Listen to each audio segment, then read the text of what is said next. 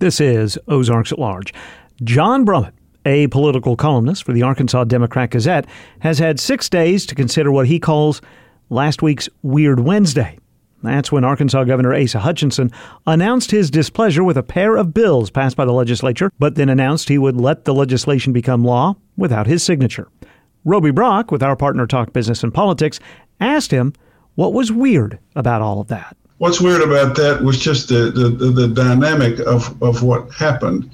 The governor comes out and shows these bills. They're duplicates. They're 4 bills, but basically 2 pieces of legislation, House and Senate versions. And he tells us that they're bad bills, and he tells us with obvious, firm conviction, a bit of passion, at least by his standard, these are just bad. This bill here supposedly opposes federal mandates on vaccinations, but on employers, but would put our own state mandates on employers and cost them money and put them at risk in order to relieve the federal vaccination mandate. And moreover, by the very discussion that we're trying to limit mandates, it goes against what is our most important initiative in the state right now, he's saying, which is to encourage vaccinations which are safe and which work. And I thought, wow. And then he said this redistricting, I was in a redistricting suit 30 years ago, and I know that, and I understand minority concerns about having their voting power sapped by redistricting, and this is very troubling. This, and then he said, "Not gonna veto them, not gonna sign them, let them become law." I thought that was, as I said in the column, I think in terms of newspaper headlines, having been doing what I'm doing for 50 years. Governor blasts 2 bills, okays them, was the headline I saw for that.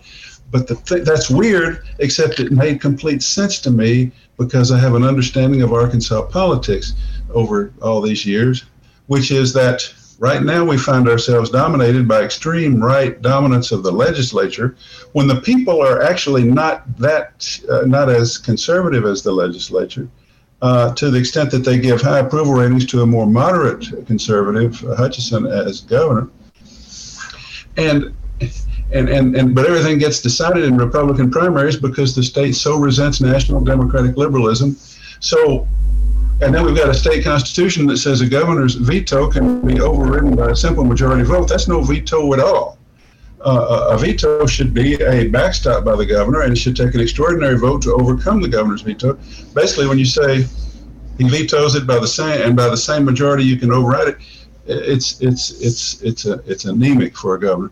All of that was at play, which is to say what seemed not to make sense on its face made complete, perfect, good sense to me. I see no reason for the governor to bring back these legislators for a day of per diem to trump him by override and go home chortling about the great victory for conservatism. Let's talk about fundraising reports. We got our end of the third quarter results, I guess, have been put out now. Sarah Huckabee Sanders, currently the odds-on favorite to be the next governor of Arkansas with another big quarter of fundraising.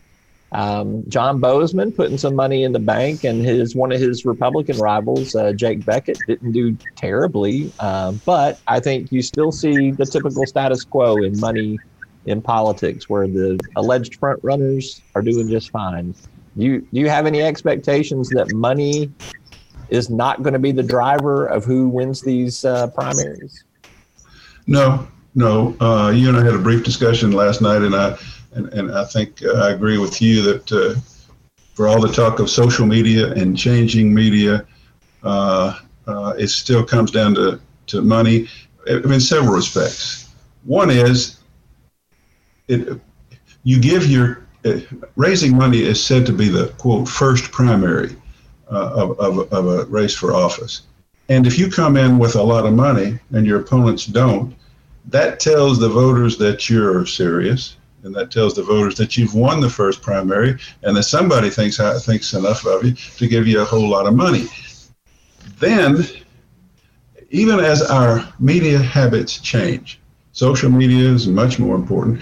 As someone, even an old guy like me, all my TV watching now is by internet streaming, and I mostly watch apps for HBO Max and Amazon and Netflix, and I'm not on old-time network television with the commercials during the news, I still got a live TV service, and I still am drawn to the networks for major events like football games, Razorback football games, and I still gotta see that local news from time to time. It's still where the game is mostly played, spending money for traditional television advertising. Just as we thought polling was changing because nobody's answering their landline anymore, you're doing pretty well with polling, and you're now sending folks a text and directing them to an online questionnaire. Am I right about that? That is correct, yes. So you and others have found a way to keep, I think for the time being and for the foreseeable future, it's the same old game. You got to raise the most money, and you got to get on TV, and you got to have some polling. And we've found a way. Politics hasn't changed that much, even as the world is changing remarkably. John Brummett is a political columnist with the Arkansas Democrat-Gazette, and his columns can be found at arkansasonline.com. He talks each week with Roby Brock from our partner, Talk Business and Politics.